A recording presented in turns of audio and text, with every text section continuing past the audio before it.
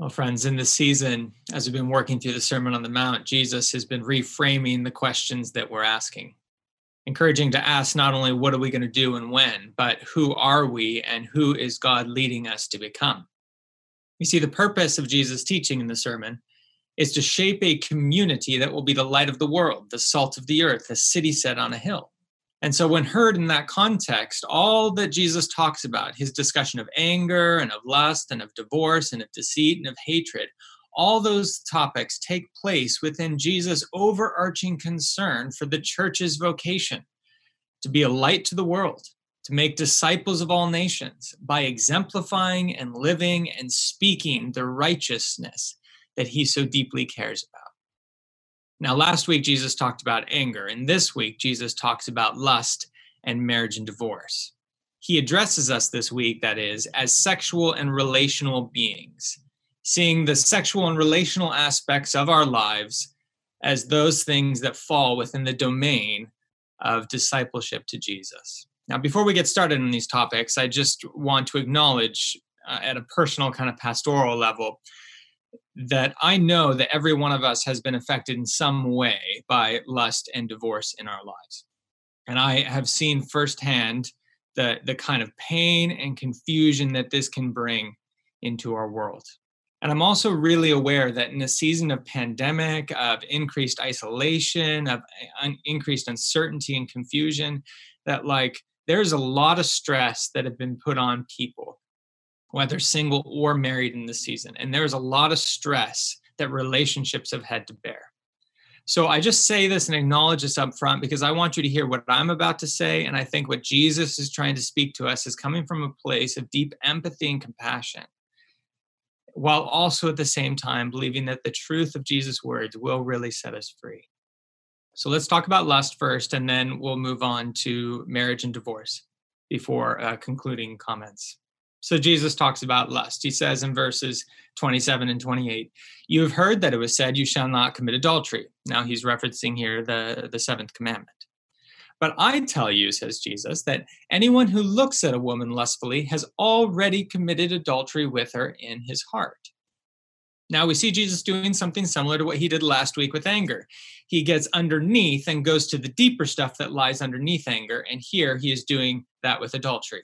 Jesus expands the definition of adultery to include not only the act itself, but also the internal desires of the heart and the intentional look of the eye. Now, for some, I think Jesus' words about lust actually come as quite a timely corrective.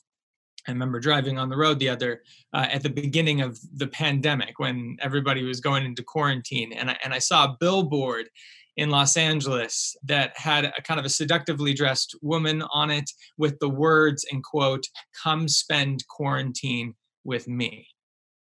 And it was just another way in which marketers were trying to tap into this quarantine, into an opportunity to kind of tap into people's sexual desires and distort them. And so I think even in the midst of what we're going through, Jesus is speaking a timely word to those of us in our community and our world who find ourselves stuck in cycles of lust in this season. And he's speaking a preventative word to those of us who find ourselves playing with fire in unhelpful ways.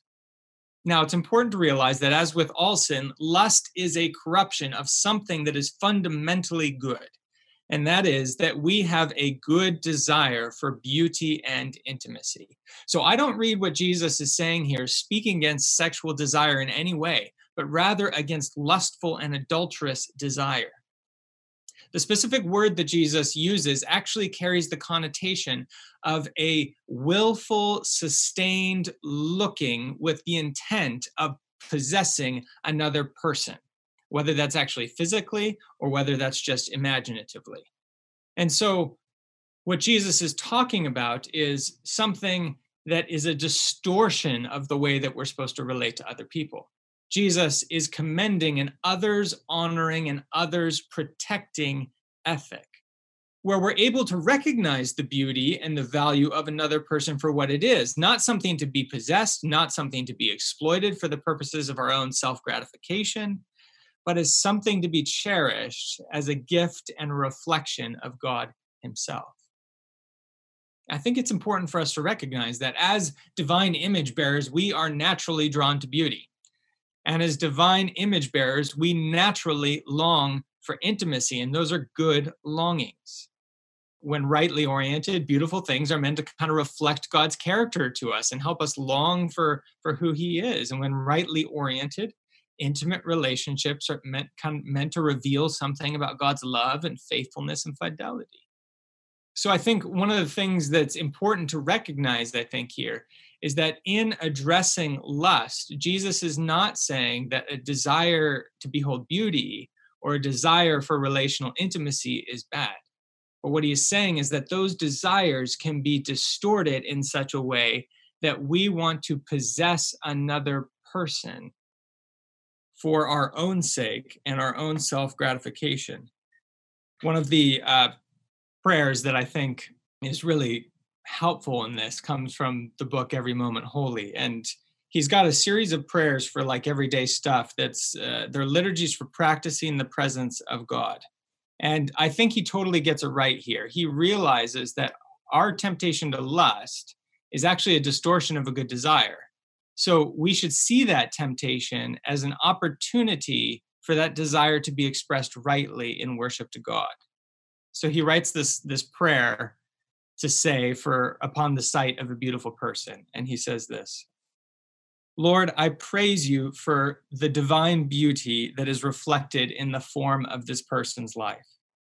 Now train my heart so that my response to their beauty would not be twisted downward into envy or possessive desire, but would instead be directed upward in worship of you, their creator, as was your intention for all such beauty before the breaking of the world. So I think Jesus is acknowledging the lust and the distortion of good desire in us. But then Jesus is drawing a close connection between the way in which the desires of our heart and the movements or the glances of our eye are deeply interconnected. Throughout the Gospels, we see Jesus often speak of the heart as the source of human speech and human action. But here in the Sermon on the Mount, Jesus seems to suggest that our eyes are often the way to our heart. In other words, our imagination is the way to our desires. And I think Jesus is saying that lust often grips the heart through what the eyes see and through the imagination. So, Jesus says, we need to pay particular attention to what fuels and shapes our imagination. And we see him talk about this in verses 29 and 30. He gets pretty intensive. If your right eye causes you to stumble, gouge it out and throw it away. It is better for you to lose one part of your body than for your whole body to be thrown into hell. And if your right hand causes you to stumble, cut it out, throw it away. It is better for you to lose one part of your body than for your whole body to go into hell. So, Jesus' advice: cut out of your life that which is causing you to sin before the sin itself takes over your whole life. Now, I read Jesus' words here as being parabolic in the sense that he's not literally recommending that we dismember ourselves, as some of the early church fathers believed, which led to some detrimental actions on their part. But I do believe that he is dead serious and that he literally wants us to be very ruthless about cutting out and dealing with the sin in our lives. So, if watching a movie causes you to sin, a particular type of movie, cut it out. If reading a particular genre of literature causes you to sin, cut it out. If going to that particular part of town will tempt you to sin, then cut it out. If surfing the internet at a certain time of night will cause you to sin, then cut it out. And the list could go on according to the particularities of each person's life.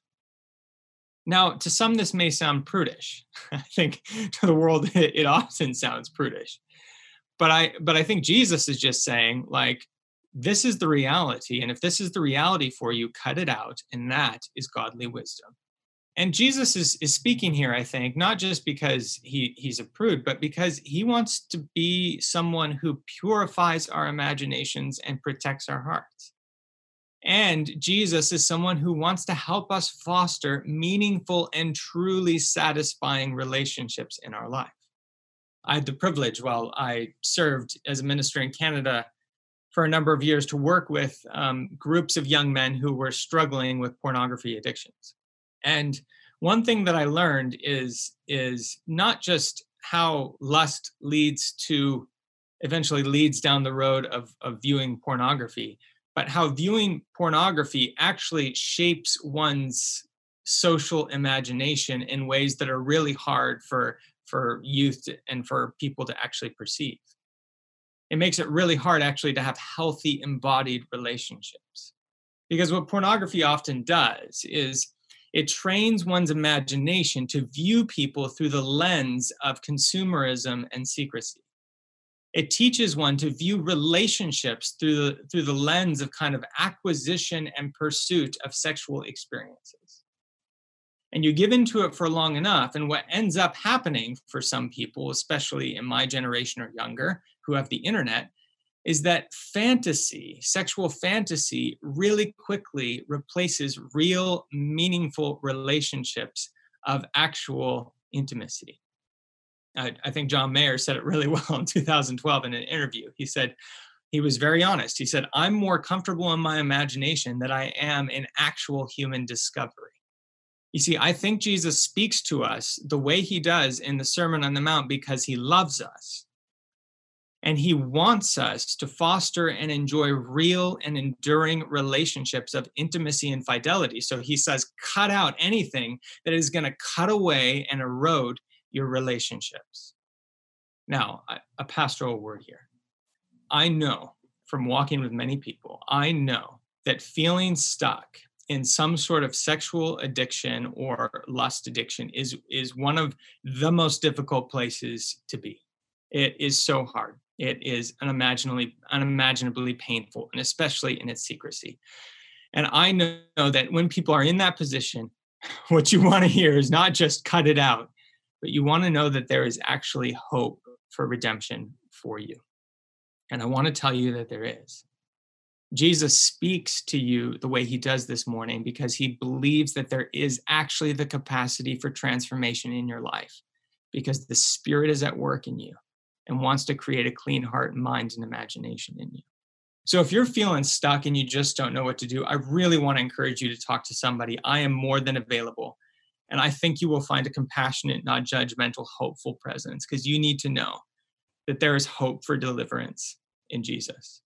Friends, that's Jesus' word on lust. But then he goes on to talk about marriage and divorce. Now, I think it's intentional that Jesus talks about divorce only after talking about anger and lust first, because if we actually look at the causes of divorce so often in marriages, they often revolve around the nodal points of anger and lust in those relationships. Now, Jesus speaks quite strongly here, we must admit, against divorce, except in the case of extramarital kind of sexual infidelity. It's not the only word that we get on divorce in the New Testament, and I'm sure you're going to have a lot more questions than answers when I'm done talking about this. So if you want to talk about it, come join the Zoom conversation after the service. Be happy to engage more over this. But Jesus, in this particular passage, broaches the topic of divorce from a very specific angle, from the perspective of the husband's actions toward his wife. Now, there's an important reason for this in the Jewish culture of Jesus' time. By Jesus' time, in Jewish circles, women were often looked down upon and not treated very well. They were treated like property that could be kind of taken or given away by simply issuing a certificate of divorce. Now, this is still true in some places around the world. Women didn't have many rights to divorce themselves, almost none in Jewish circles. In kind of Greco-Roman circles, they had a little more. Men were allowed to be promiscuous, but women could not. Prostitutes were looked down upon, but the solicitor was not. And so what ended up happening is that this certificate of divorce that Jesus touches upon, which is a reference to Deuteronomy 24, which was originally intended by God to be a document of legal protection for women, Jewish men were using this as basically divine permission to divorce their wives and get a new wife whenever it seemed fit to them. And there were some schools of rabbinic thought that actually believed that a husband could actually do this over anything. Like there's examples of in Jewish writings that if a woman burnt her husband's food and proved to be an incompetent cook, the husband could divorce her. Or if the husband just simply lost interest in her and found another woman more attractive, he could divorce his wife so he could move on.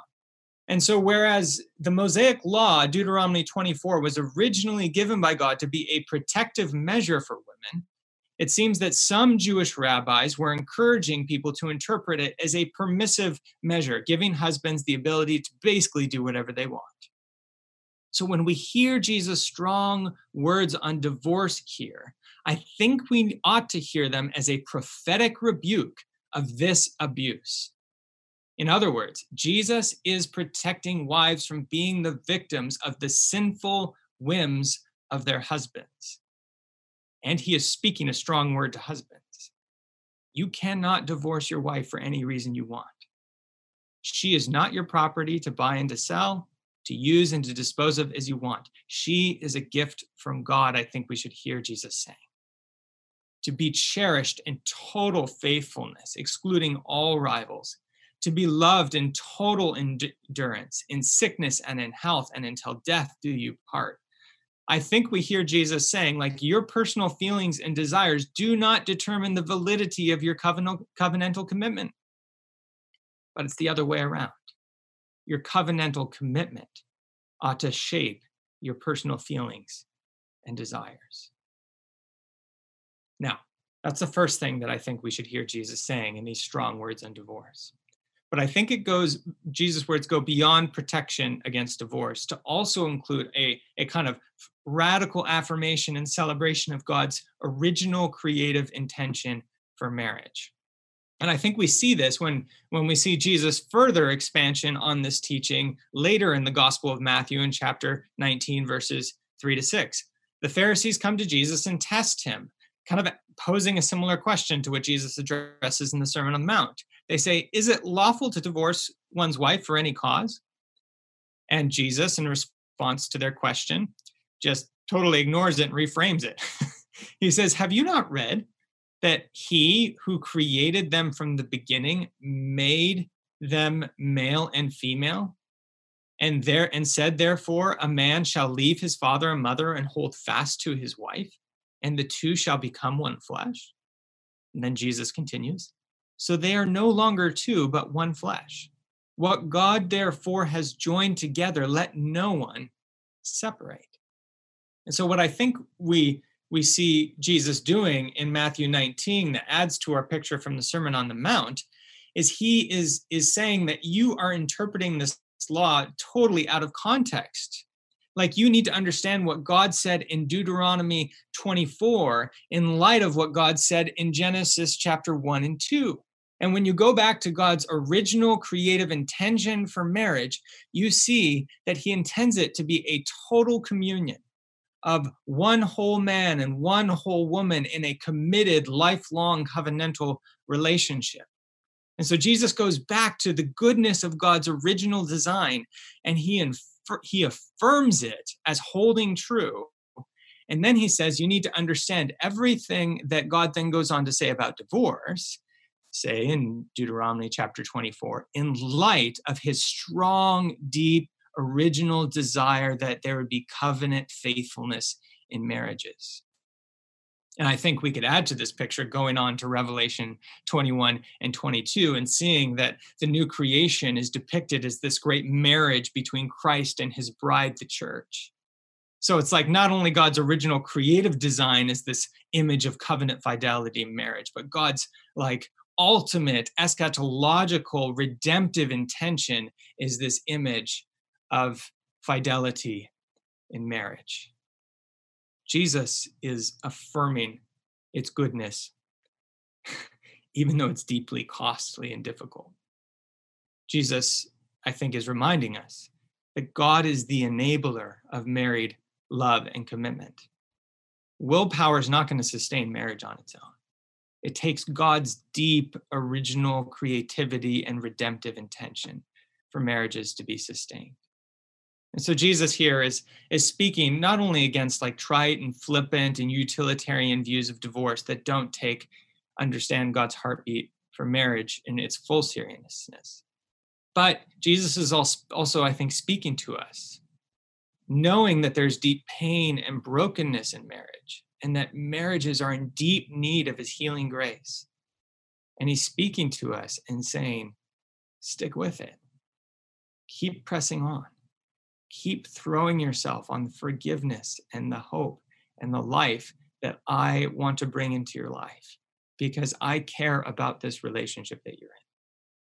So Jesus speaks to lust, and then he speaks to divorce. And the question that I come away with is like, how do we receive and respond to Jesus' words in an age when lust and divorce is so widespread, and so many of us have felt the pain of it, not only in our culture, but in our church? Like, how do we receive and respond to Jesus' words here? And as I keep saying throughout the Sermon on the Mount, anytime we read any portion of it, we need to go back to the first line.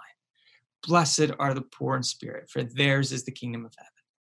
The first thing we need to do is we as Christians need to admit our spiritual poverty and our brokenness, and just rest in the forgiveness of God for us, that he meets us in our poverty, and he proclaims over us that the kingdom is ours, even in our brokenness.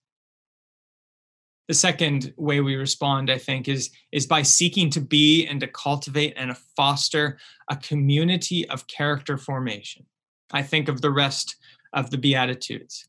Like, we need to foster being a community where people learn how to respond to the sins and shortcomings of others, especially their spouses, with gentleness and mercy, where we learn to long for right relationships and make things right where they are wrong, where we learn how to seek the purity of heart that will free us from anger, that will free us from lust, and that will free us to be for each other in ways that we are not currently experiencing. And a community of character formation where we learn to act as peacemakers when we are in situations of conflict. So first, we need to admit our spiritual poverty, and then we need to cultivate a community of character formation. I think third, we need to name the dynamics of anger and lust in our lives really honestly, because that's often what erodes our marriages and our relationships. Seeking reconciliation where it's needed, and healing where it's needed, counseling where it's needed, and forming new habits of grace. Fourth, we need to companion ourselves to one another as followers of Jesus. I'm quite interested by the only two places where Jesus speaks about marriage and divorce in the whole Gospel of Matthew. The first one is in the Sermon on the Mount, where he sat down a group of his followers, of his disciples, and taught them what it's going to look like for them to be a community that follows him and walks in his footsteps. So divorce is spoken of in a communal context. And then when Jesus addresses divorce and marriage in Matthew 19, it is in the context of Jesus giving instruction to his disciples about how to relate to one another in the church when relationships get difficult in the church. And so there's this sense in the places where Jesus talks about marriage and divorce that marriage is never meant to be this individual, isolated affair. It is meant to take place in this community of Jesus followers who know that they need support, who know that they need perspective, who know that they need encouragement, who know that they need each other. I mean, Susie and I often joke that we would have never got married if it wasn't for our church community helping us get to the point of being married, because we struggled to get there, and we needed a community that supported us and that encouraged us and that gave us perspective when we were feeling like we were in tough places and not understanding each other. So the importance of having a community. And the final thing, how do we respond to Jesus' words? I think we need to trust that Jesus here, even when he speaks very directly, speaks words of truth, and trust that the truth will indeed set us free. The truth indeed will set us free. So, Lord Jesus, would you give us a deep delight in your truth?